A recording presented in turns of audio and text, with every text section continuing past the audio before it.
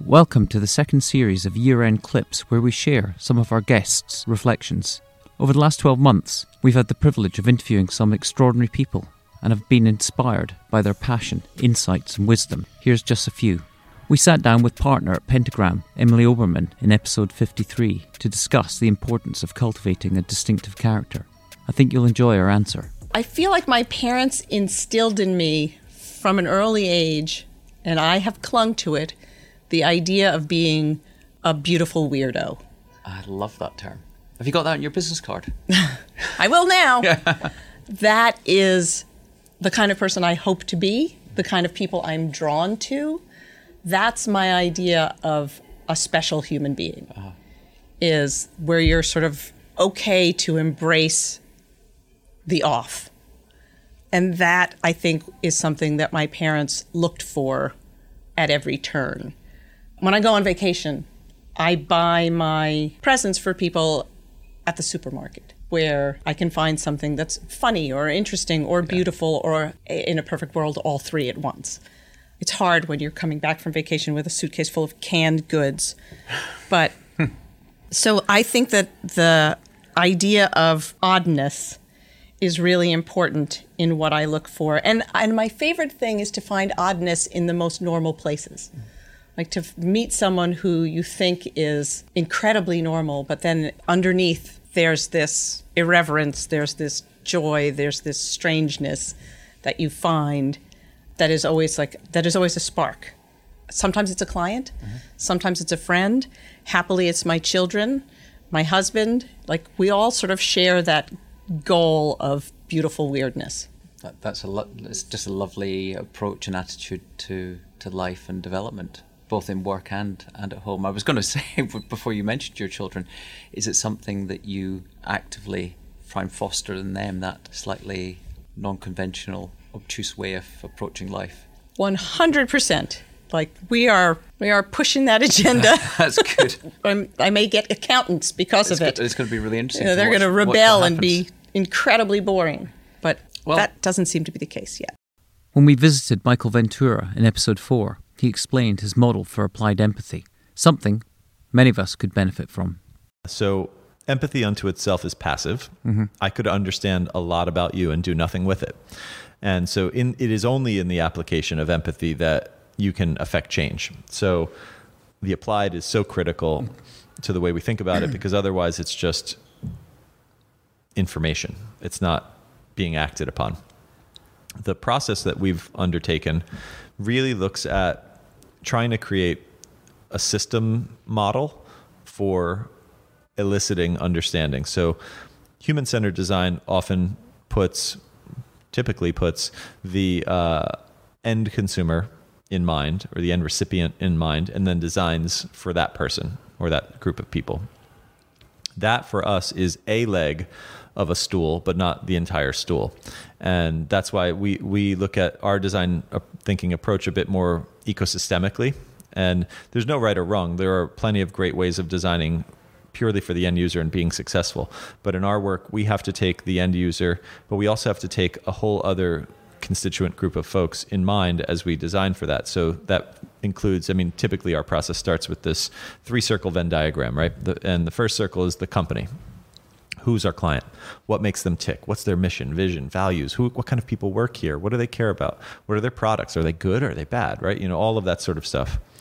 The second is the consumer. And we don't just mean the end consumer, which is important, and often there are many end consumer archetypes, but then also who else consumes information from this company. That might be current employees, might be prospective new employees, might be the media, shareholders, board, whatever. What do they all want? Because I guarantee you they don't all want exactly the same thing from them, right? A reporter from the Financial Times and a potential new employee and the chairman probably want 70% of the same information, but 30% is going to have to be bespoke to them if you want to really empathically connect. So figuring all of that out. And then the third circle is context. And we think about what's happening in the world around us, what's happening that's affecting those consumers and that company that we should be paying attention to. And that might be as near as a competitor. It might be a little further removed as an indirect competitor, someone who's vying for attention but not necessarily making the same products. It might be a trend like Internet of Things or future of cities or something like that that's going to impact their business in the long run. And so we bear all of those things in mind. And the intersection point of those three things, where that sweet spot in the middle is, that's where the gold is.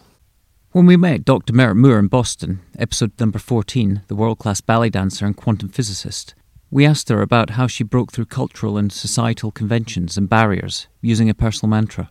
Her insight and answer is valuable and timeless. My mantra was, I am free and I give hope. So it kind of, I guess, summarized what I was writing down in the goals.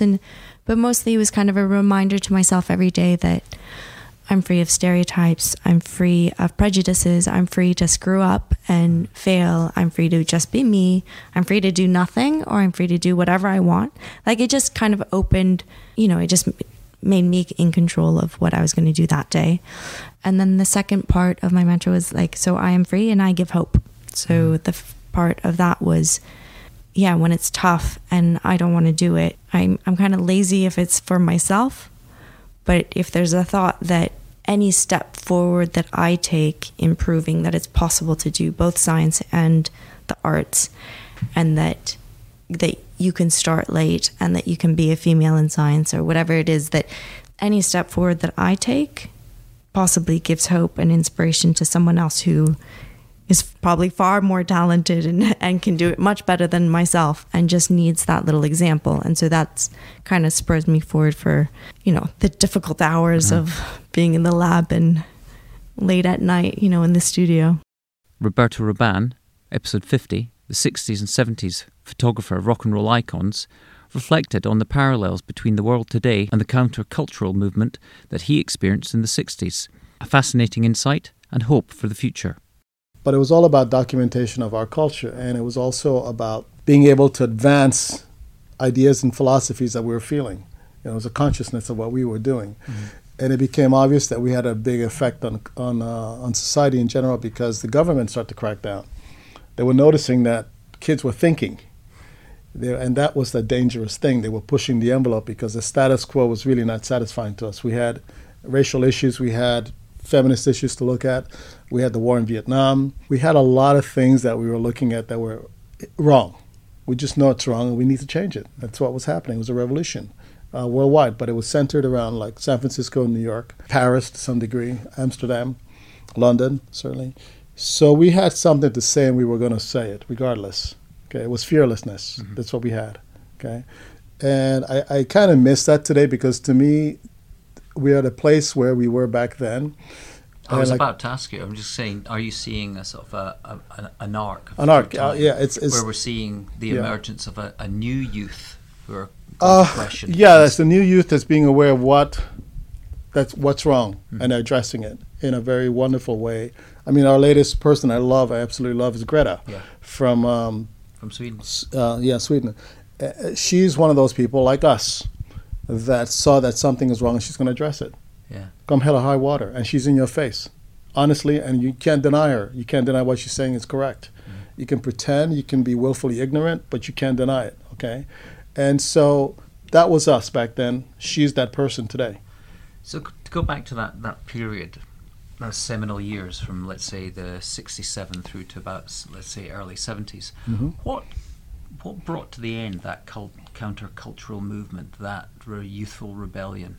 What brought it to an end? Yeah, why do you think it ended? I don't think it really ended. I think it transitioned. I wouldn't call it an end at all, because it's still around. We're still dealing with a lot of those same issues today. We've moved certainly, and now we have, men are able to marry each other, women are able to marry each other if they want to. We have had a black president. You can wear your hair blue, green, yellow, whatever the hell you want to do. You can, do whatever you want to, because we broke those grounds. We were able to show that, hey, the world is still spinning regardless of the fact that I married a woman who's white, or that I married a guy that I love, or any such thing that we couldn't do before because of some artificial construct. Yeah. Well, we broke all of those rules, and the world is still spinning. Nothing happened that was, the world didn't explode, which was this giant fear.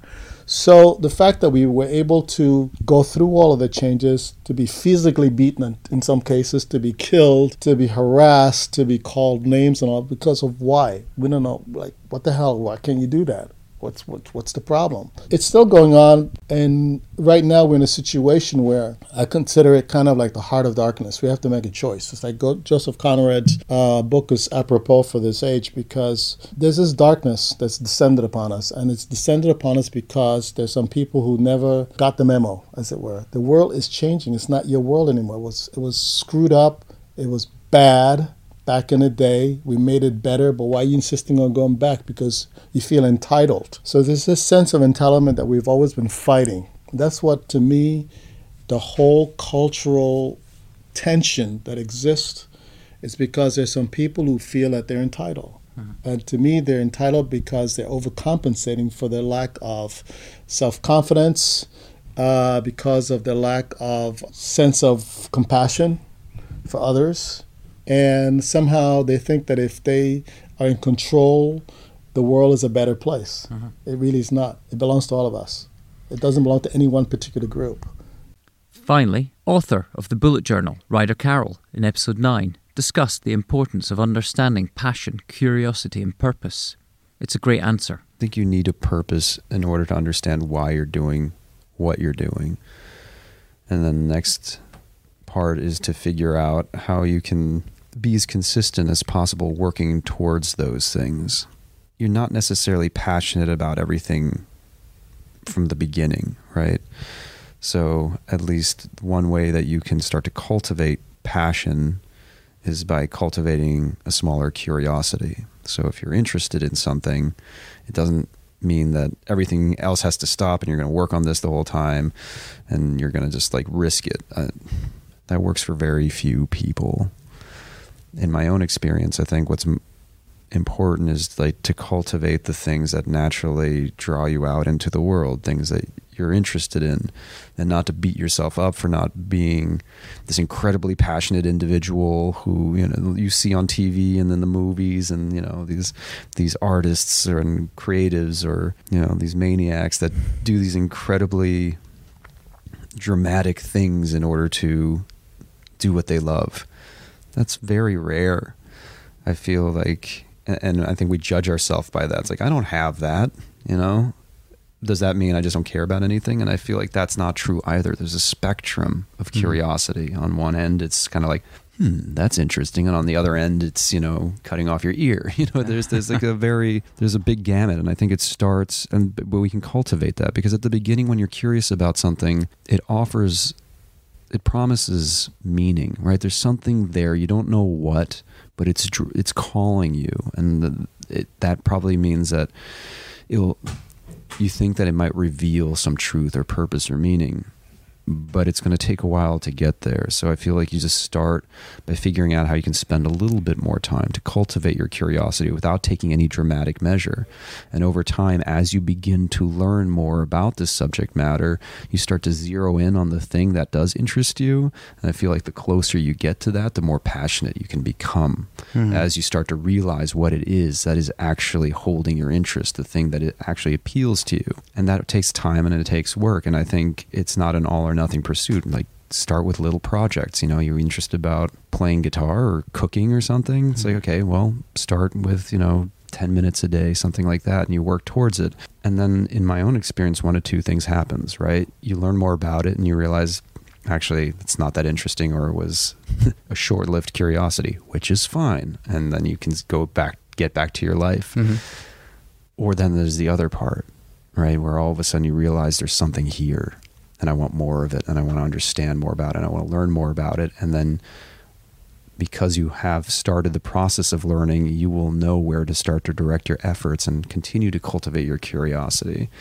Of course, if you're super passionate about something, then you have to figure out how you can spend the most amount of time doing that without sabotaging the rest of your life. And that becomes the challenge, right? It's like, I need to pay my bills, but all I want to do is play guitar all day long. Yeah.